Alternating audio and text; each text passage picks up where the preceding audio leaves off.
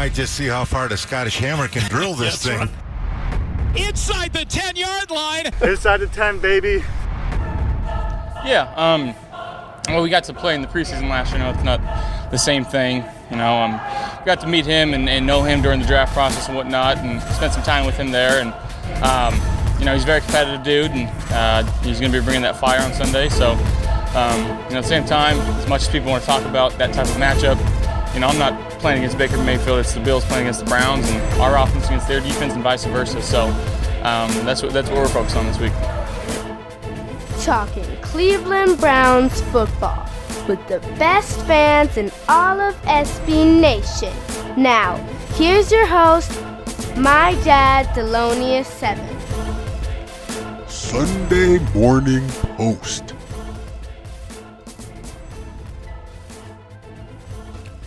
A very merry football morning to you and yours from Dogs by Nature. I'm your host, Thelonious7, getting you ready for a Cleveland Browns game day. Ahead on the Sunday Morning Post, we have 3 important stories. We first have continued coverage of the embattled Freddie Kitchens and the dumpster fire that's beginning to cause collateral damage. Then we'll talk about the return of running back Kareem Hunt to the Cleveland Browns lineup for this Sunday's match. We'll focus on 5 games of importance to the Cleveland Browns and finish up with a preview of today's contest between the Cleveland Browns and our little brothers from Buffalo. We'll also hear from Josh Allen, Coach McDermott, Shaq Lawson, Baker, Kitchens, Monken, and OBJ. We have a lot to get to, so let's get into it. One of the things that I wanted to do a bit more in this show is highlight some of the banter that goes on in some of the threads, particularly the Daily Dawg Chow. I absolutely love the articles posted by Chris and some of the other writers on this site, Rufio. The reason that Dogs by Nature is such a great outlet for all things Cleveland Browns is because of the fact that the people who come here form perhaps the last authentic virtual community anywhere on the internet. The site features long threads of discussion, which are different than comments. These aren't just comments, they are back and forth between articulate, faithful members of the community who have reputations and who are held accountable for the things that they say. This week I was on the threads, and some of the regulars there were having a robust discussion about the likely fate of Freddie Kitchens. Several of the posters had expressed a large amount of frustration with the work thus far from Freddie Kitchens. They began to parse his fate and begin to speak pretty negatively about his future in Cleveland. And that's when I noticed a post, kind of a conversation shifting post from a poster named Ease Weave. At this point, the discussion has moved from Kitchens and is beginning to cause Dorsey some collateral damage. And that's when Ease posited this. Meathead is tied to Kitcho, and Hee Haw is tied to Meathead. It does nothing for Meaty's credibility to say, hey, I messed up this coaching hire, but now I'm gonna get the right guy. Just like Jimma looks like a raging jerk if he has to admit, yeah, we blew the 5-year plan because Meathead was available and now it turns out he sucks. It's not gonna happen, he said. As long as we hit 5 wins and we'll do better than that, nobody's going anywhere. And it doesn't matter what the fans think about it. So to sum that up, poster Ease Weave believes that Meaty or John Dorsey isn't going anywhere. He believes that all the guys in the organization are tied together and that essentially there's nothing that any of the fans can do no matter how bad they feel about the performance of Freddie Kitchens. Poster Ease Weave went on to make this point. Meathead himself said in the offseason that we weren't really ready to go for it, or however it was that he said it. Thus, a 6 or 7 win season, which is about where we'll end up, isn't grounds for dismissal, except in the mind of fans who unwittingly deluded themselves into thinking this is a playoff year. In this case, Poster Easy is likely correct, and fans will probably have to endure another year of growth with Freddie Kitchens, regardless of how the fan base is feeling. Now, I'm not necessarily for keeping a struggling coach just for continuity's sake. Although I believe that year 2 Freddie would be a lot more palatable to the fan base than year 1. My feeling is, like I said before, I think that folks are looking too much at that record. That's not necessarily wrong, especially when you see what's happened so far this year, like realistically. If coaching is like playing poker, then talent is like having a good starting hand. But even having the best starting hand isn't enough to determine whether or not you're going to win. It's not just the cards, but how they're played. Having aces and shoving your chips in all day is a losing play against a full table. You gotta play those cards to an advantage.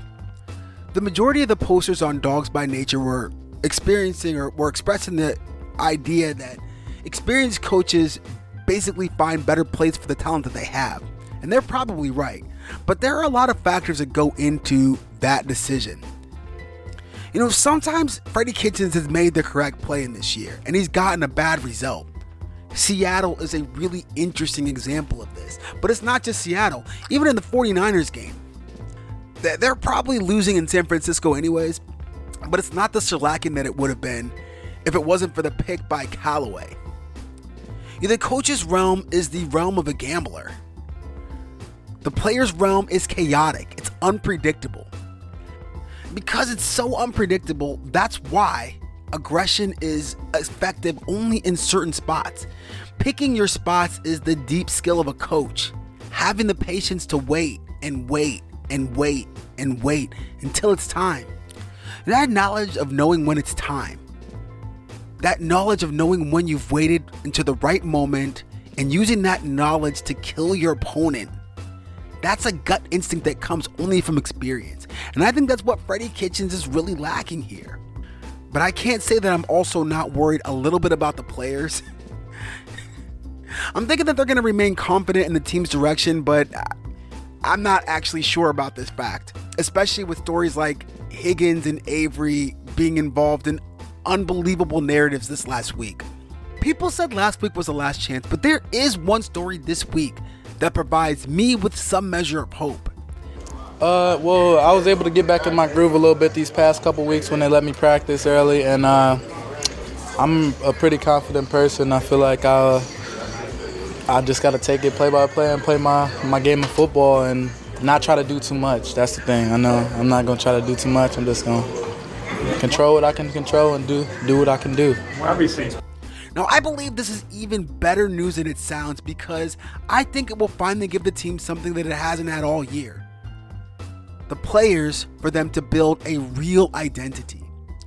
I'm not sure if this is enough, and we're going to find out soon as we get into the game this week.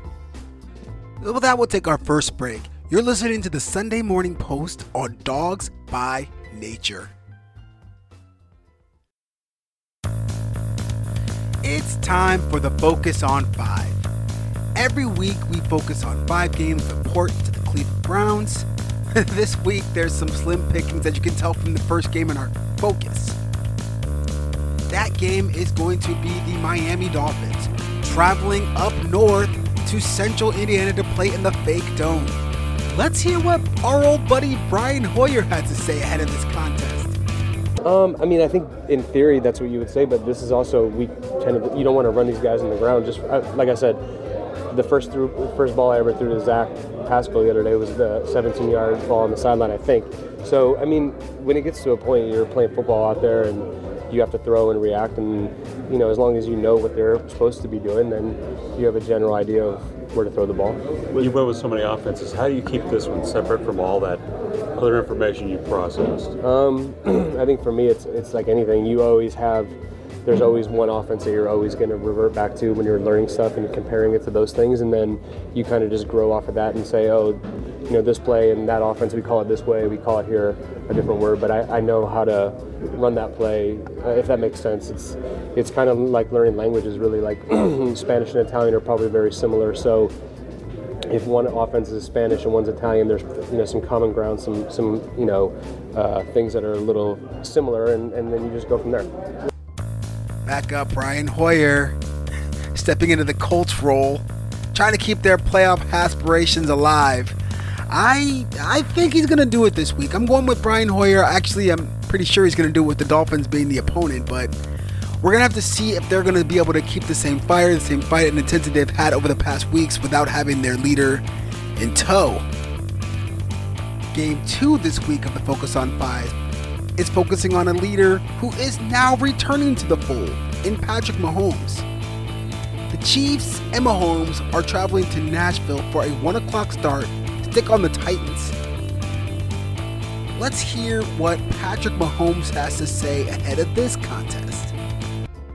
I hadn't had something like this happen to me in my career so far. I kind of went back to my first year here, trying to help when I was trying to do whatever I could to help Alex out. And I tried to do that same thing for Matt. And Matt did a great job, and so I was trying to help out in any way possible. Patrick, when you first went down, can you just take us through a little bit of what you were feeling and what that first just minute or so was like?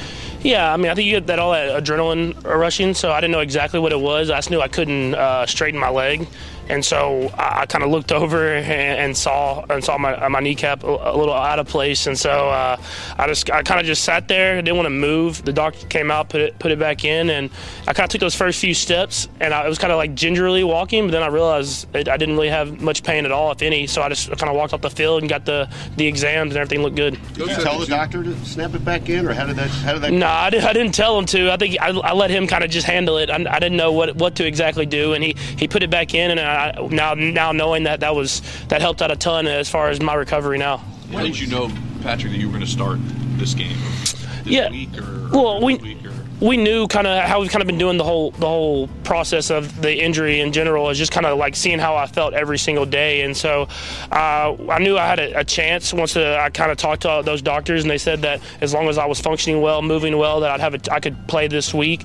And so Coach Reed wanted me to kind of still take it day by day. And so I went out here and practiced and took the reps, and I haven't had any pains or any setbacks. And so as long as we keep going with that, then I'm glad to be back out there. Did you wear a brace or anything on Sunday on the knee? Yeah, I've been wearing one, but it's not a permanent thing. It's something that, as long as I kind of use it as confidence for myself, I guess you would say. But just consulting with the doctors, hopefully we can probably have to wear it this week, but as the season goes on, just kind of get that off. I'm pretty confident about Mahomes in this contest, but I'm a little wary of him coming back so soon from what could have been a serious knee injury. We'll see what happens in this contest and moving forward, as he provides some of the best hope available for resisting the Pillagers from Plymouth. We'll keep a close eye on this one to see how he looks coming out of this contest. You know what that music means. It's time for our coverage of the Hugh Jackson Cup of Futility. This week, the Greater Chesapeake Ravens travel to Northern Kentucky to take on the Bengals. That game is going to be 1 o'clock start. The Bengals are a 10-point underdog. Make no mistake, they have the inside track on the HJFC or CF, as it were. I definitely have the Ravens in this one, and I'm hoping, I'm not even going to say it. Let's just say that this game looks like it's going to be the Ravens, and let's move on with the Focus on 5. Up next on the Focus on 5, we have an intriguing contest between the LA Rams and the Southwestern Pennsylvania Steelers. That game is going to go off at 4:25, and it's going to be a catch of field. The Rams bring a 5-3 record into this contest, and they sit at third place in the NFC West. Meanwhile, the Pittsburgh Steelers, I just said Pittsburgh, they sit at 4-4 with a chance to move above 500 for the first time this year. Well, let's hear what Mike Tomlin has to say going into this contest.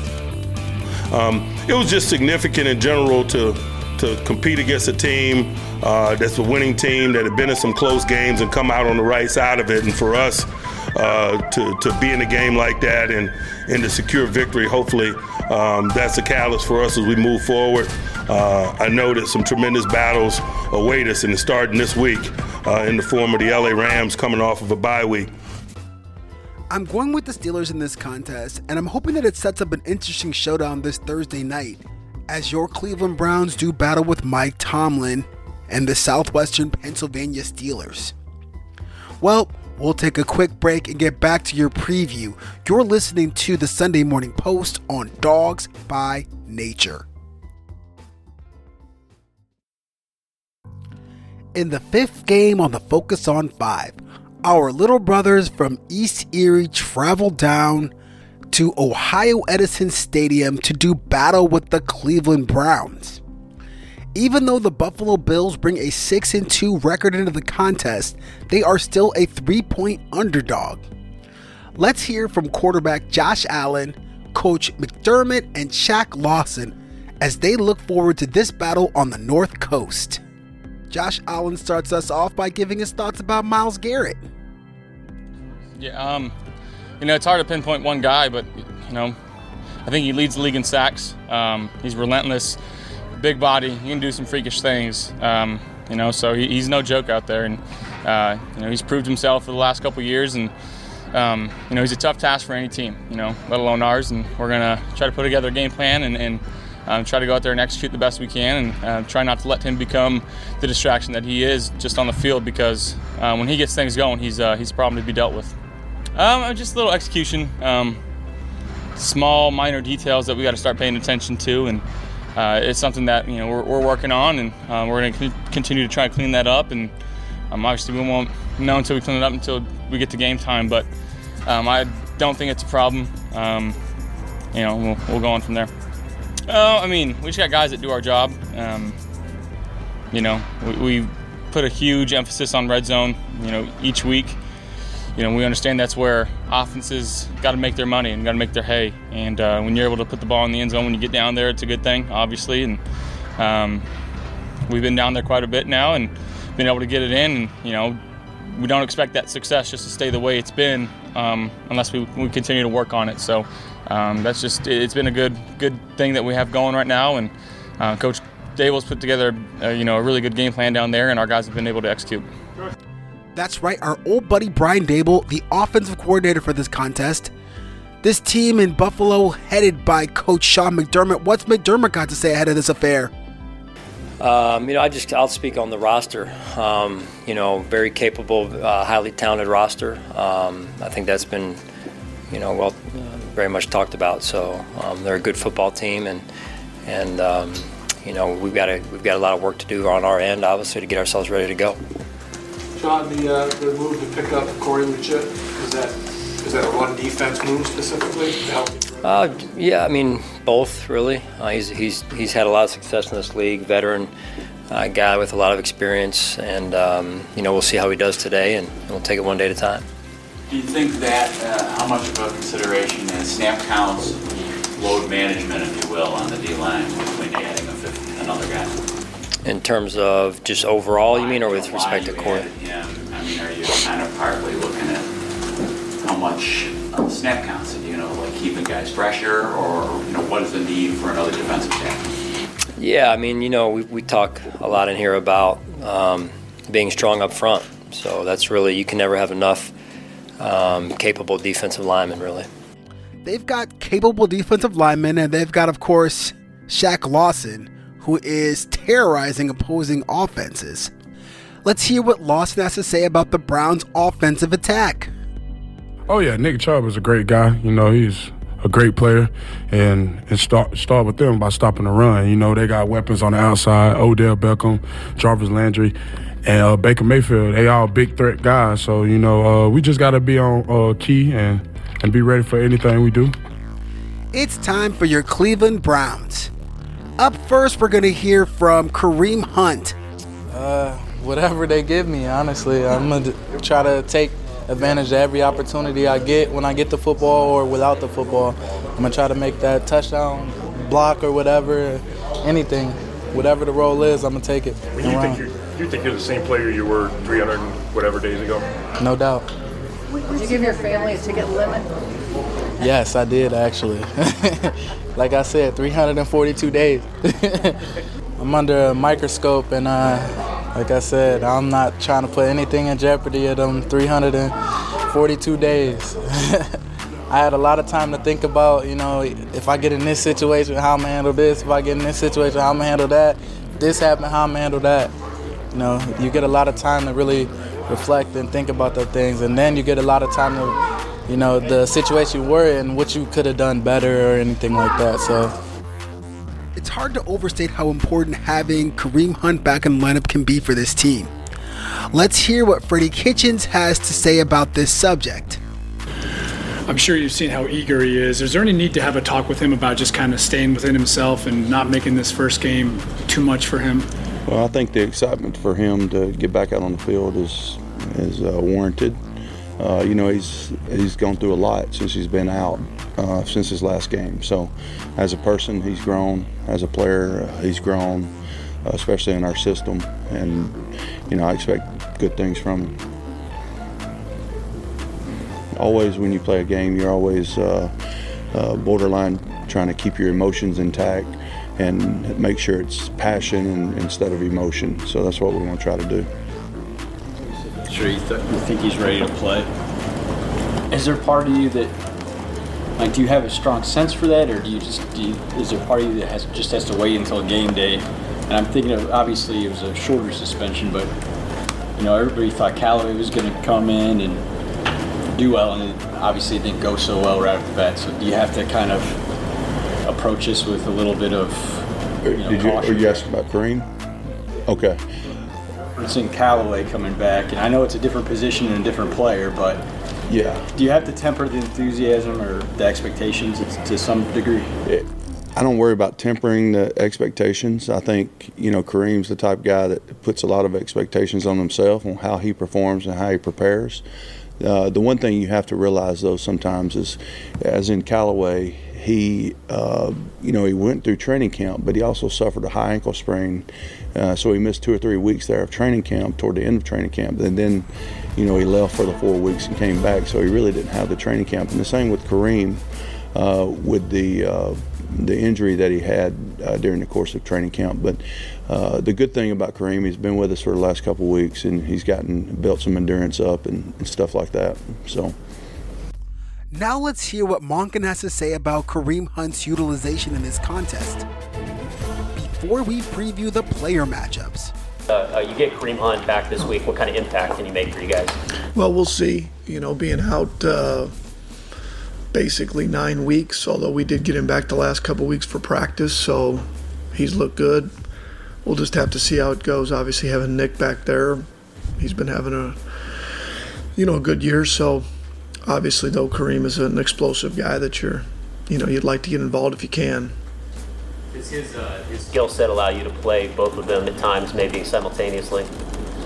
We'll have to see. You know, again, depending on flow of the game, depending on what we see as we continue through the week. But sure, anything's possible. I mean, we've had Jarvis in the backfield at times, so it's just a matter of how we get our best players on the field. People talk about using both backs together at the same time. What challenges does that present from like a blocking standpoint? Because I would assume you don't have the lead guy necessarily if you're not using one of those guys as a fullback. Does that make it that much harder to run? There's certain things that make it a little more, I wouldn't say complicated, but just in terms of what you do. I mean, we can't get too far away from what we've done already up till this point, which we haven't done a lot of that. So, again, there's some things you can do, and there's some things that, you certainly can't scrap everything that you do offensively just for one player. Speaking of the players, let's get to the positional evaluations. You can turn to Dogs by Nature on the main page to see where we're working from. There, Chris Pokorny lists that matchup between Baker Mayfield and Josh Allen as being an even one. The two second-year quarterbacks do battle in this one, and it seems like, though Allen isn't such a prolific passer as Pokorny states. But even though the record doesn't indicate it, I think that quietly Baker Mayfield is putting together a slight level of improvement from the beginning of the season. Here, Mayfield talks about that focus as well as Kareem Hunt.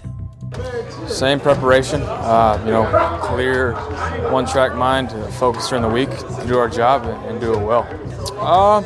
We're hoping for immediate impact. I mean, everybody here knows, the type of player he is. That's why he's here. He obviously hadn't played in a long time, but he's studied the game plans from what I understand of the past weeks, and then he's getting out there at practice. Looked great today, so looking forward to see what happens. Well, what happens in the positional advantages is that the Cleveland Browns get a huge advantage with Kareem Hunt coming back from his 8-game suspension. That doesn't mean that Nick Chubb now takes a backseat to the former Pro Bowler. I just believe that now all of a sudden you have enough horses to do what you need to do in offense and to have a real, authentic identity. So for that reason, you give the mark to Chubb and Hunt over an Now the Browns have had an advantage at wide receiver all year on paper. We'll see if it can finally translate to the field this week. Now, wide receiver Rashad Higgins hopefully can have a meaningful role in this game. Hasn't been himself almost all year, and we'll see if this contest is the one we can finally get onto the red carpet. Both of these offensive lines are struggling and listed as even in this matchup. Wyatt Teller returns as the right guard for the Cleveland Browns. Hopefully he can show some solidification with some of his brothers on the unit. Now on the defensive side of the football, the Bills have an advantage because they have Jerry Hughes and Jordan Phillips manning their defensive line. But in addition to those advantages, the Browns are also going to be without Olivier Vernon this week, forcing Chad Thomas to take his position in the rotation. We'll see what type of effect that has on the final score. Now, in the secondary, it looks like the Bills have an advantage, and there's no question about that. There's lots of injuries in Cleveland's secondary. Tre'Davious White and Levi Wallace lead up that group. Jordan Poyer, our old buddy Poyer, back there with Micah Hyde in the secondary as well. Cleveland welcomes back Demarius Randall to the starting lineup this week, although I think Eric Murray is still going to be out, so we're going to see what's going to happen with the back end of the secondary, especially looking at the injury reports going into this game. The Browns have a slight advantage at special teams due to Scottish Hammer as well as Austin Seibert, but don't overlook Andre Roberts, who is a dangerous returner in the special teams game for the Buffalo Bills. So with that being said, it's time for me to make my prediction for the game this week. I'm going to go with a total of 23-18 for the final. I'm picking the Cleveland Browns to win this one. I think this is the game that begins the true process of Freddie Kitchens' redemption. He finally has a full complement of running backs, and I think that's what he needs to turn the corner and to set this narrative straight for the team for the season. I'm excited as well for this contest, so with that, we'll put this episode in the books. Thanks for taking time to make the Sunday Morning Post and Dogs by Nature a part of your Sunday morning. You've been listening to the Sunday Morning Post. My name is Thelonious7 on Dogs by Nature Radio. Take care, go Browns, and dog check. This is the Sunday Morning Post.